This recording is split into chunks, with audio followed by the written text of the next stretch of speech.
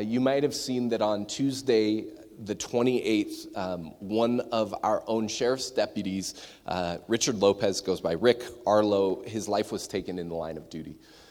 And so I know that this has been felt throughout the community and even within our own church of a few people who worked with him and had a close relationship with him. He worked for YCSO for 14 years. We, as God's people, are called to be salt and light. And so as that's happened in our community, again, it's felt. We want to make you aware. Tonight at 8 p.m. downtown at the square, there's a candlelight vigil happening. The funeral is going to be Wednesday afternoon at Findlay Toyota Center at 1 p.m. If you want to show financial support, I saw that the county set up a fund. If you want details on that, see myself or Beth, Anthony, we can get you the details of where that's at. And then again, as a church, we want to just simply be present, aware, and praying. Few people's lives have gotten easier over the last 2 years, right? And one of the vocations that it's become increasingly difficult is with law enforcement. We addressed this 2 years ago after the George Floyd incident that we're called to be a both-and people in an either-or world. And as God's people, we are called to show support, love, and care for the law enforcement community. And so Yavapai County is a little bit unique in that. But again, as I have a few friends that are within law enforcement, their job has not gotten easier. And so this morning, after I read the text, I want to pray for Yavapai County Sheriff's Office and the broader law enforcement community. And that we would just simply be aware of the pressure that they're under, though, again, aware, though many of us have no idea what that's actually like to suit up and put your life in harm's way day after day after day. And then knowingly, as we interact with, see law enforcement throughout our community, show them our love and our support, whether that's providing a meal, just a knowing nod, a thank you, a wave to show Jesus' love through our actions. So I'm going to read Jonah chapter 1, 1 through 3, and then Nahum 1 through the first part of verse 6, and then we'll pray and see what God has for us. Jonah says, "Now the word of the Lord came to Jonah, the son of Amittai, saying, 'Arise, go to Nineveh, that great city, and call out against it, for their evil has come up before me.' But Jonah rose to flee to Tarshish from the presence of the Lord. He went down to Joppa and found a ship going to Tarshish. So he paid the fare and went down into it to go with them to Tarshish, away from the presence of the Lord." And then Nahum chapter 1, verse 1. An oracle concerning Nineveh. The book of the vision of Nahum of Elkosh. Is that right, Anthony? All right, sweet. "The Lord is jealous and avenging God. The Lord is avenging and wrathful. The Lord takes vengeance on his adversaries and keeps wrath for his enemies. The Lord is slow to anger and great in power, and the Lord will by no means clear the guilty. His way is in the whirlwind and the storm. The clouds are the dust of his feet. He rebukes the sea and makes it dry. He dries up all the rivers. Bashan and Carmel wither. The bloom of Lebanon withers. The mountains quake before him. The hills melt. The earth heaves before him. The world and all who dwell in it. Who can stand before his indignation? Who can endure the heat of his anger?" Let's pray. So, Father, we come before you with a wide range and mix of emotions. On one hand, here we are in this land where we find ourselves in a holiday weekend enjoying friends and family and all of that. And on the other, our community is grieving with the loss of a beloved sheriff, and grieving with his family, with his wife, his daughters, his grandkids. And so we pray first for Kim Lopez as she grieves the loss of her husband and the father of her kids, that you would be present, you would bring comfort through your people, and you would withhold her in this particular storm that she's enduring. We pray that you'd protect his kids and grandkids, Lord, and that we simply take hold of the promise that you're near to the brokenhearted and you save the crushed in spirit. That you you are just, and you will work all things out in your time. And so I pray that you would give our hearts that perspective, that we would not look away or turn a blind eye to the real evil that is in our world, but we would trust you as God, as judge, as king, and that you've appointed people to keep peace and who do not wield the sword lightly. And so we pray that you would protect our law enforcement, those men and women that help keep us safe and maintain order in a society that is bent and broken. And it's times like these, Lord, that we pray, come quickly, Lord Jesus. Make all things new. Judge the living and the dead. And heal your world. And as we look to your word now, would you give us that perspective on who you are and how you have worked in history and through your son, Jesus. And it's in his name we pray. Amen. Ladies and gentlemen, Pastor Anthony Garcia.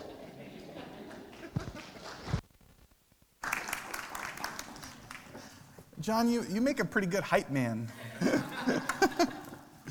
So now throw your hands in the air and wave them like you just don't care. I got one chuckle. That's good. Okay. So our text today brings us back to our very broad overview of the Bible and an examination of the minor prophets. The two covenant watchdogs that we will be tackling today are Jonah and Nahum. And forbearings, here's my title. Give you some rails for it, maybe. Hopefully I don't go off those rails. But poet, punk, and prophet. Okay, poet, punk, and prophet. I guess you can guess who the punk is, right? Yeah. Oh, John. Oh, you're right. I got a heckler right in the second row now. Oh, we're in trouble. Oh, so this next line is for you, John.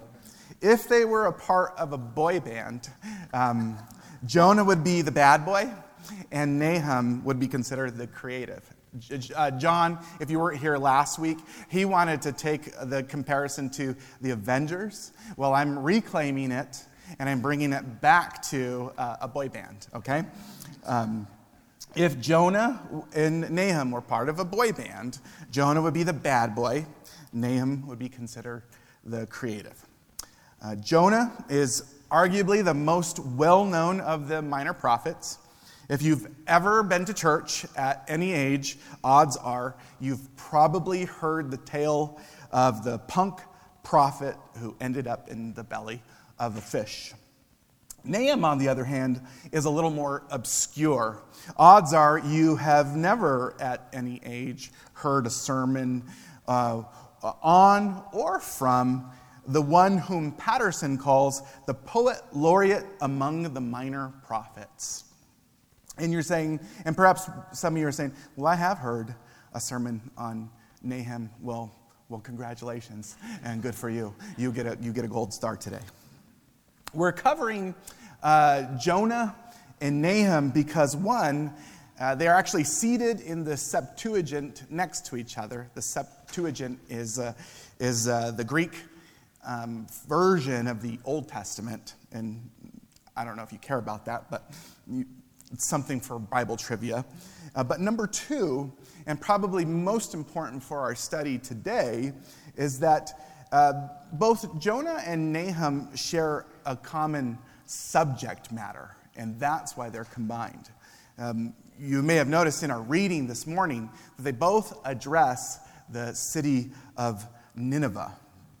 Now, to know anything of the city of Nineveh means you have to know something about the Assyrian Empire. And so this morning, if you're a historian like Josh will. This is right in your wheelhouse, Josh. A little history lesson on the Assyrian Empire. But hang with me and pay attention because it's very relevant and helpful to our understanding and interpretation of the text. Okay. So the Assyrian Empire, as you may or may not know, made Nineveh its capital city for a time. And if you know anything about the Assyrian Empire, they dominated the Middle East from about 900 to 612 BC. They were known for being a terrifying army. They were cruel and ruthless. And the reason they were so cruel and ruthless was because they were also really organized. Their war machine actually employed iron, which could be mass-produced, and it was far superior to bronze, meaning that during this period of time, especially in the Neo-Assyrian Empire's time, they were essentially unstoppable on the planet. As you might imagine, this war machine chewed up everything in its path, and this included God's people, the Israelites. According to historians, under the rule of King Sennacherib, Assyria began an assault on Israel and Judah, which would ultimately bring 46 fortified cities to their knees. You can read a little bit about this piece of history in the Bible in 2 Kings chapter 18 and 19, where Hezekiah deals with Sennacherib. But anyway, 46 fortified cities fell at the hands of Sennacherib. The climax of this conquest, depending on who you ask, this is another nerd thing, but depending on who you ask, it ended in Lachish or it ended in Jerusalem, depending on who you ask. Hezekiah in the Bible says it ended at Lachish. Sennacherib, he actually had a stone commission to say that he was successful all the way through to Jerusalem. But anyway, that's nerd history for you.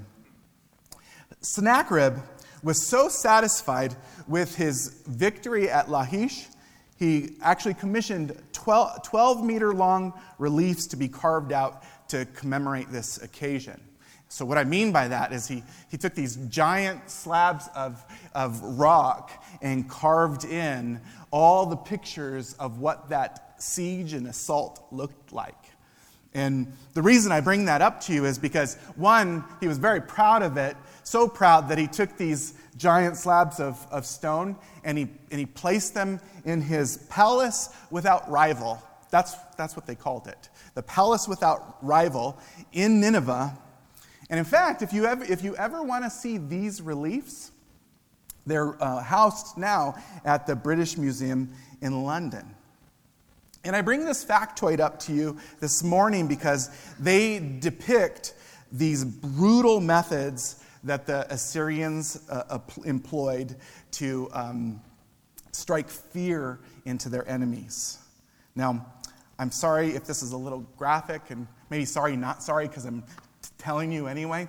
But the scenes on these slabs depict humans being skewered and skinned alive for public display. And this is just a peek of the terrible atrocities the people of Assyria were proficient in. What I'm trying to prove to you before we get into the text this morning is that Assyria was awful. They were horrible. They were the worst kind of people that you could imagine. Well, how bad? How bad? Well, I'm glad you asked. British historian Paul Kriwaczek, he says this. He says, Assyria must surely have among the worst press notices of any state in history. Babylon may be a byname for corruption, decadence, and sin, but the Assyrians and their famous rulers, with terrifying names like Shalmaneser, Tiglath-Pileser, Sennacherib, Esarhaddon and Ashurbanipal, rate in the popular imagination just below Adolf Hitler and Genghis Khan for cruelty, violence, and sheer murderous savagery. Are you guys getting a picture of who these people are? If not, I have one more quote from another historian.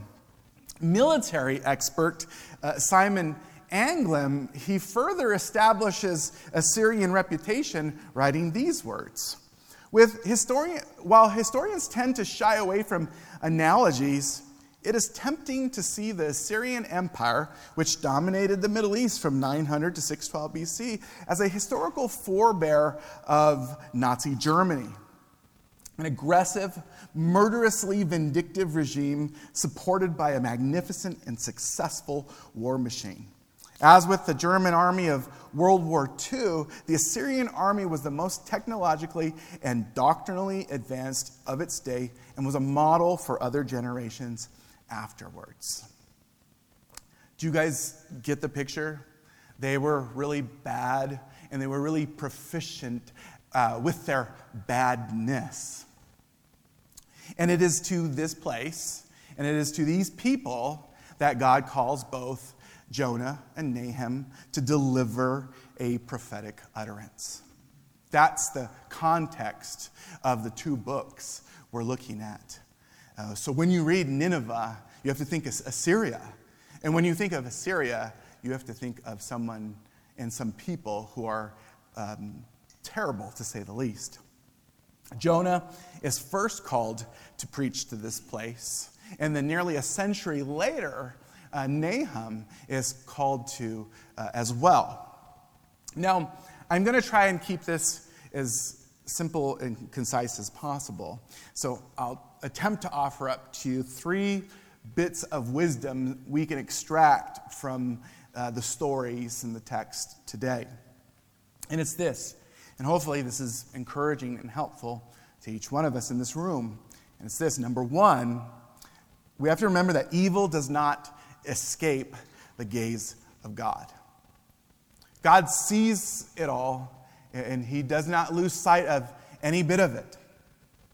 Both Jonah and Nahum teach us that God sees all in his perfect sovereignty, and in fact, it tells us that he will address it all as well.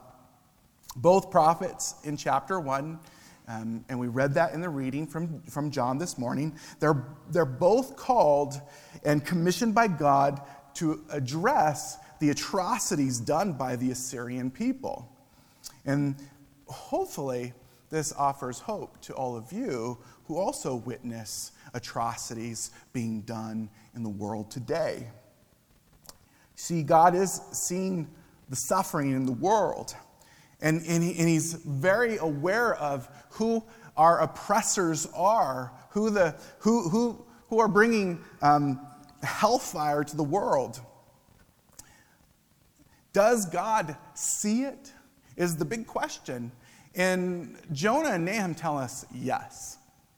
God sees all the evil in the world and has a solution for it. Nothing escapes his gaze. No one who does evil is ever off the hook. And to those who look on, like the psalmist once did and says, why do the wicked prosper? Why do they still exist and exact pain on the people of the world? To those who ask that question, God in his holiness is telling us through Jonah and Nahum that God will satisfy himself in his holiness, in his time, and in his way.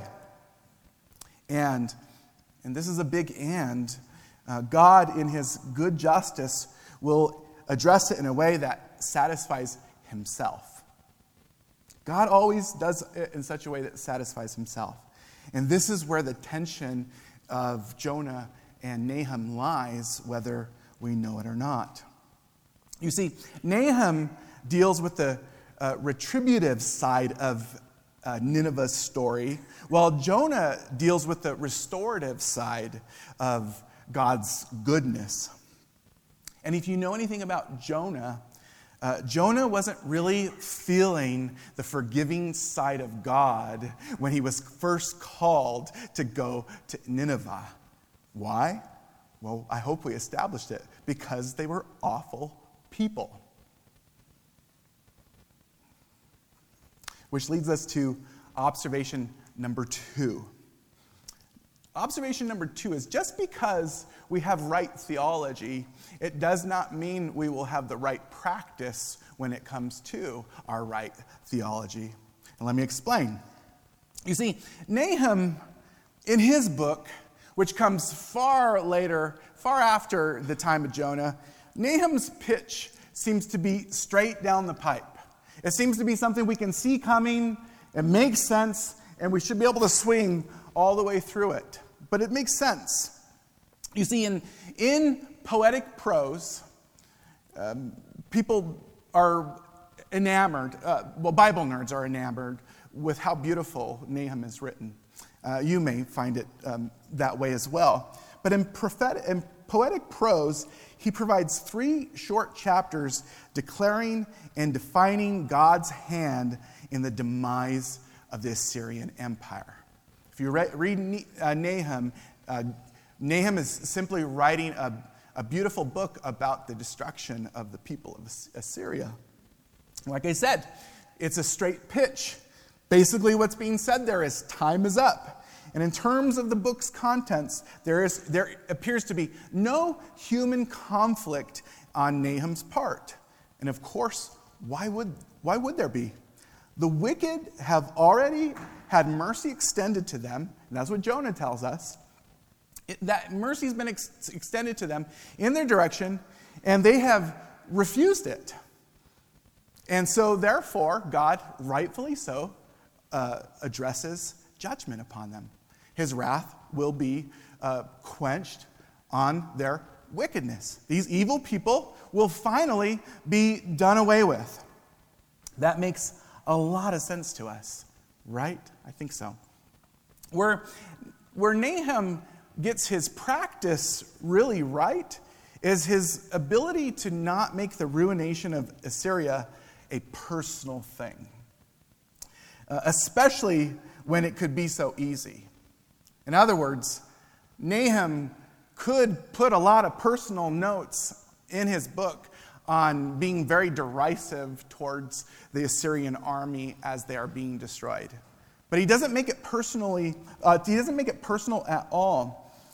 In fact, if you read it poetically, it could almost sound clinical the way he describes the destruction of this place. In fact, as Elizabeth Ochtenmeyer writes, she says, for Nahum, Nineveh will be judged not because it is Judah's enemy, but because it's God's enemy. And I like the way she puts it. She makes a very clear distinction between who's really responsible for the destruction of these people. And therefore, for Nahum, it's not personal at all. He's not involved in it. In other words, there's no petty nastiness in his part being declared in that book. And there's so much wisdom there for each and every one of us. Something that I've learned a long time ago that has helped me in so many facets of life is to not personalize what is not personal.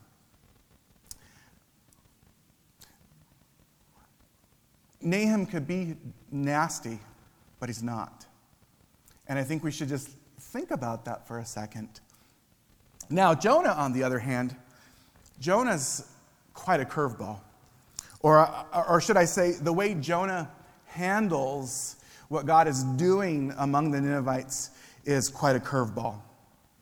His account, as opposed to Nahum's, is full of personal human conflict. You see, Jonah has taken the sin of Nineveh very personal. He's deeply hurt. He's deeply angry and enraged. And therefore, for a season, remember that word of the Lord that came to Jonah, the son of Amittai, to go to Nineveh and preach? For a season, he refuses that commission. He says, oh, that's great, God, but I'm going to go the entire different direction. And this is another big and. Not because he misunderstands God, but because he completely understands God. See, Jonah is totally informed.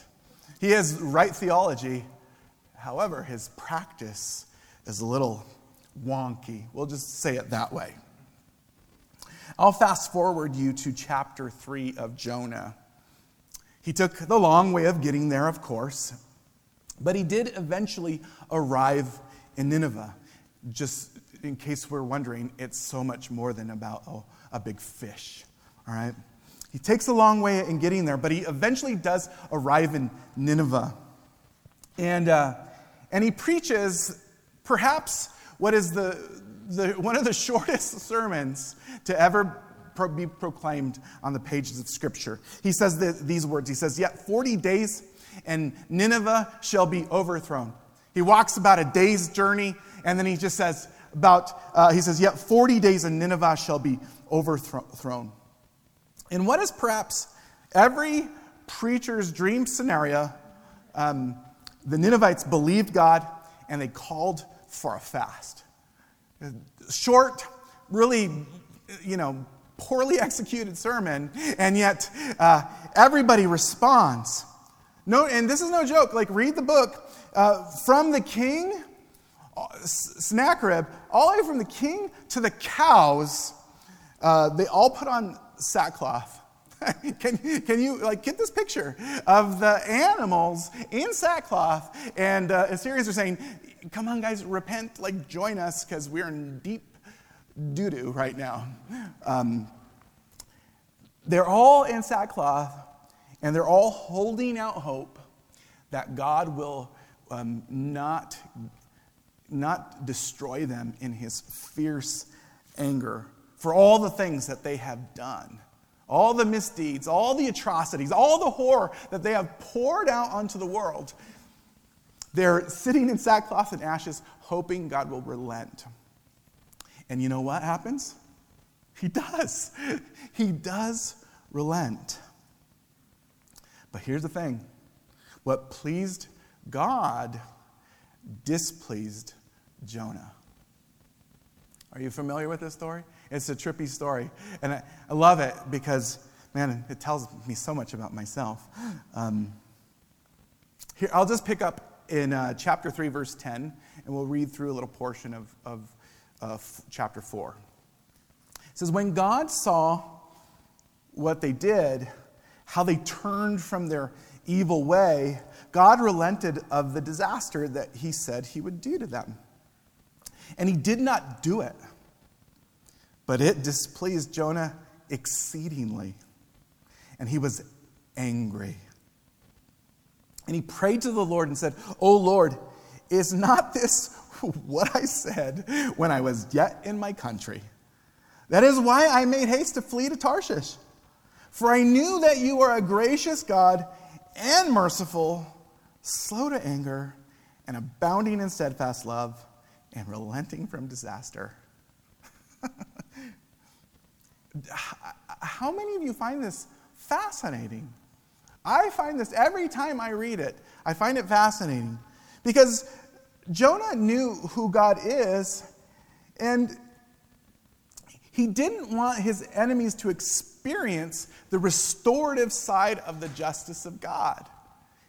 He was angry. He knew who God is and what he could be for the Assyrians, and he didn't want that for them.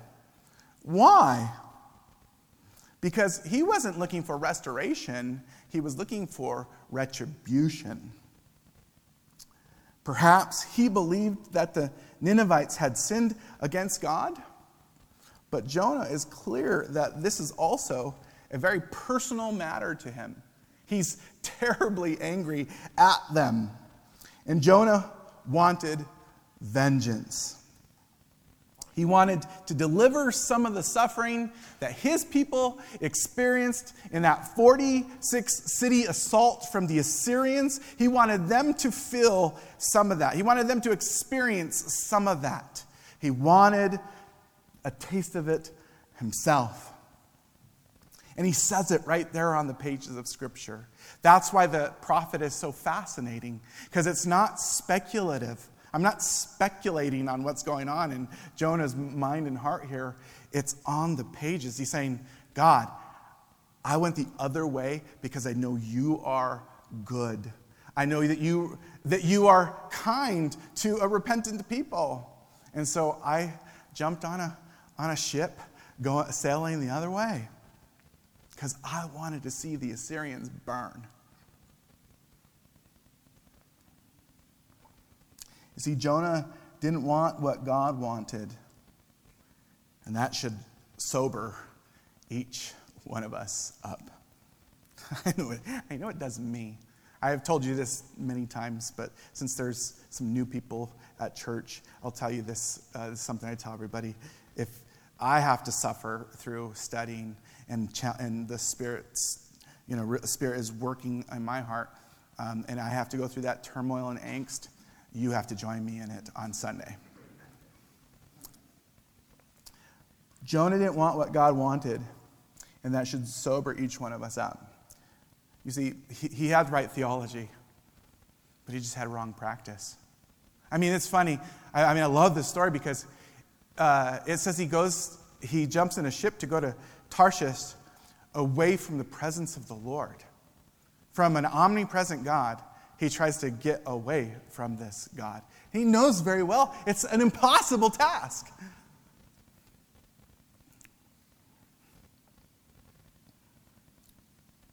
How many of us, like Jonah, make concessions, breaking obedience to God, His covenant, to biblical truth, just because in the heat of the moment, it doesn't feel right to follow God? Yeah, me too. Me too. Yeah, actually, yeah, me too. Sometimes we personalize things that shouldn't be personal. And often, we own something that only belongs to God. That is what Jonah is telling us. I have a song for you, which I've also shared here before, but it kind of summarizes the conflict with our understanding of a holy God calling us into His perfect will. It's from Toby Nwigwe. He's a rapper that I really like, and he has a song called "Try Jesus." It goes like this. I won't sing it like Toby. I don't have enough bass in my voice anyway. Try Jesus. Yeah. Okay. Maybe. Try Jesus. No. Okay. Okay. Yeah, still no. Okay. He says, "Try Jesus, not me, because I throw hands." Again, I'll start over, just so you understand what he's saying. He says, "Try Jesus, not me, because I throw hands." He says, "Try Jesus. Please don't try me, because I fight." He says, "I know what he said about getting slapped, but if you touch me or mine, we're going to have to scrap. So try Jesus, not me, because I throw hands." It summarizes perfectly the sentiment of all of us when we are stung personally and want vengeance immediately. But how many are you familiar with the word in Deuteronomy and in Romans? Deuteronomy 32, Romans 12. What does God say there? He says, "Vengeance is mine." And isn't that part of the human experience, is trying to take vengeance to ourselves and execute it in a way that would please us? God makes it very clear to the people of the Old Testament and the New, vengeance is His. It belongs to Him.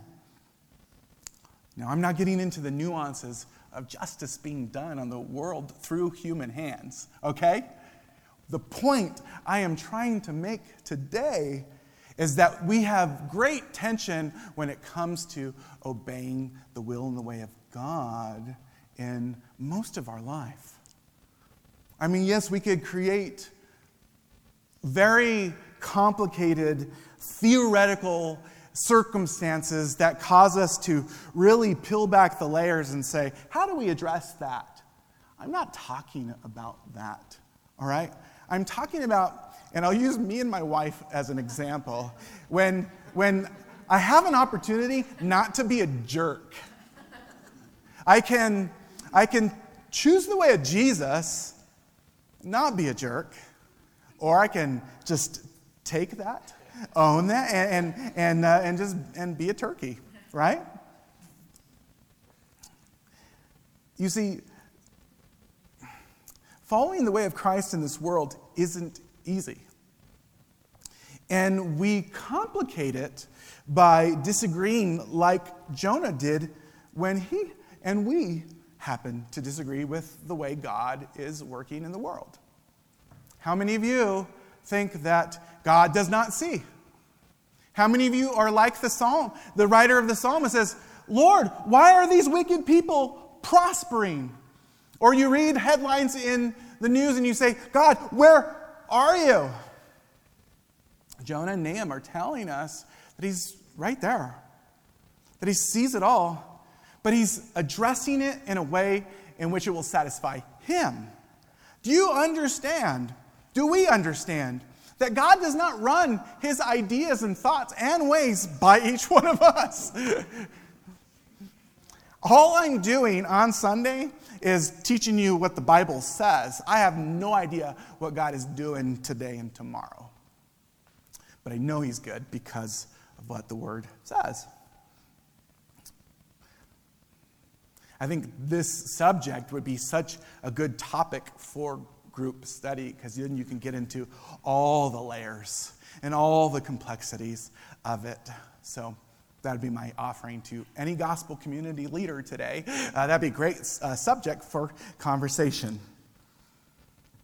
But what Jonah is telling us is that there is real tension when we look at the retributive and restorative side of God's justice.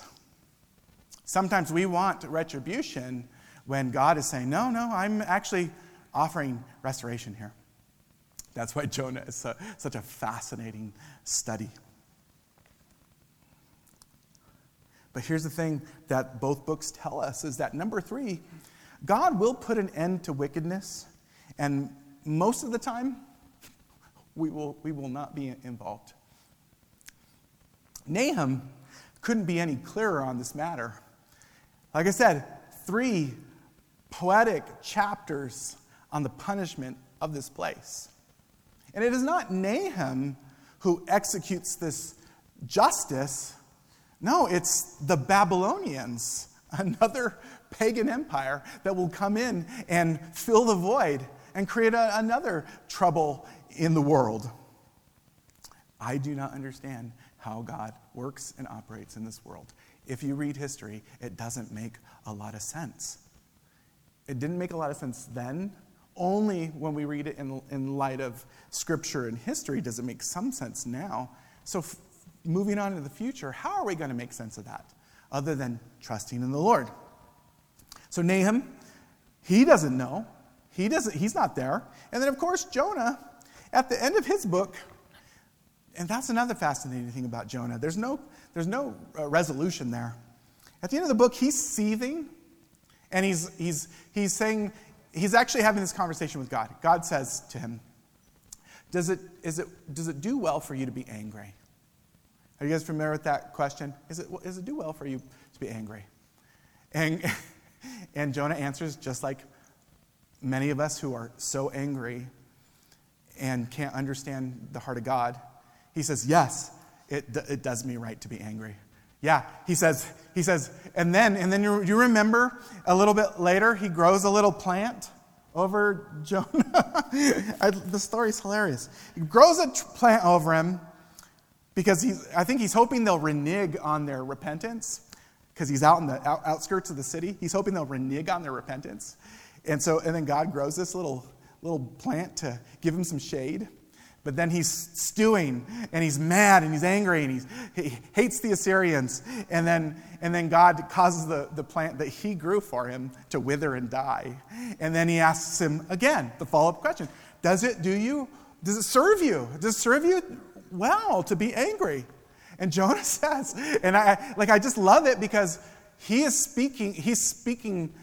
reading my mail. I think John says that a lot. He's reading my mail. He's probably reading all of our mail. He says, God, yes, it serves me right to be angry enough to die. And that's the story. And that's how it ends. An angry prophet. I mean, he is fuming, angry at this whole situation. And then the story ends. Assyria would eventually have their comeuppance. They would inevitably get theirs. That's what Nahum tells us, right? But Jonah never lived to see this day. Why? Because that vengeance did not belong to him. It never belonged to him. And we need to hold both of those books in our hands and our hearts when we deal with the world, which inevitably hurts us. I don't think there's a single person in here who hasn't been hurt in this life. Unjustly hurt in this life. Listen, God sees it. He's not winking at sin. He's not missing certain things. Like, we parents, we don't see it all. Child number 3 gets away with a lot. That's what I've observed in my social studies of the wolf pack. But John is not. He's not omnipresent. He can't see it all. But God does. God sees it all, and he has an answer for it all. But it's sovereign, and it's all in his perfect time. Are we okay with that? He will address it. All of it. Are we okay with that?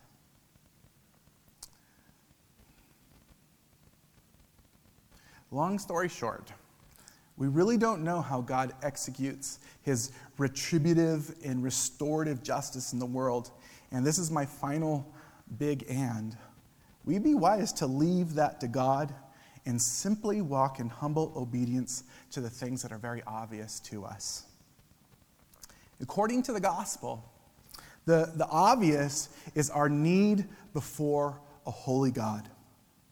We, the gospel tells us, just like the Assyrians, we deserve retributive justice.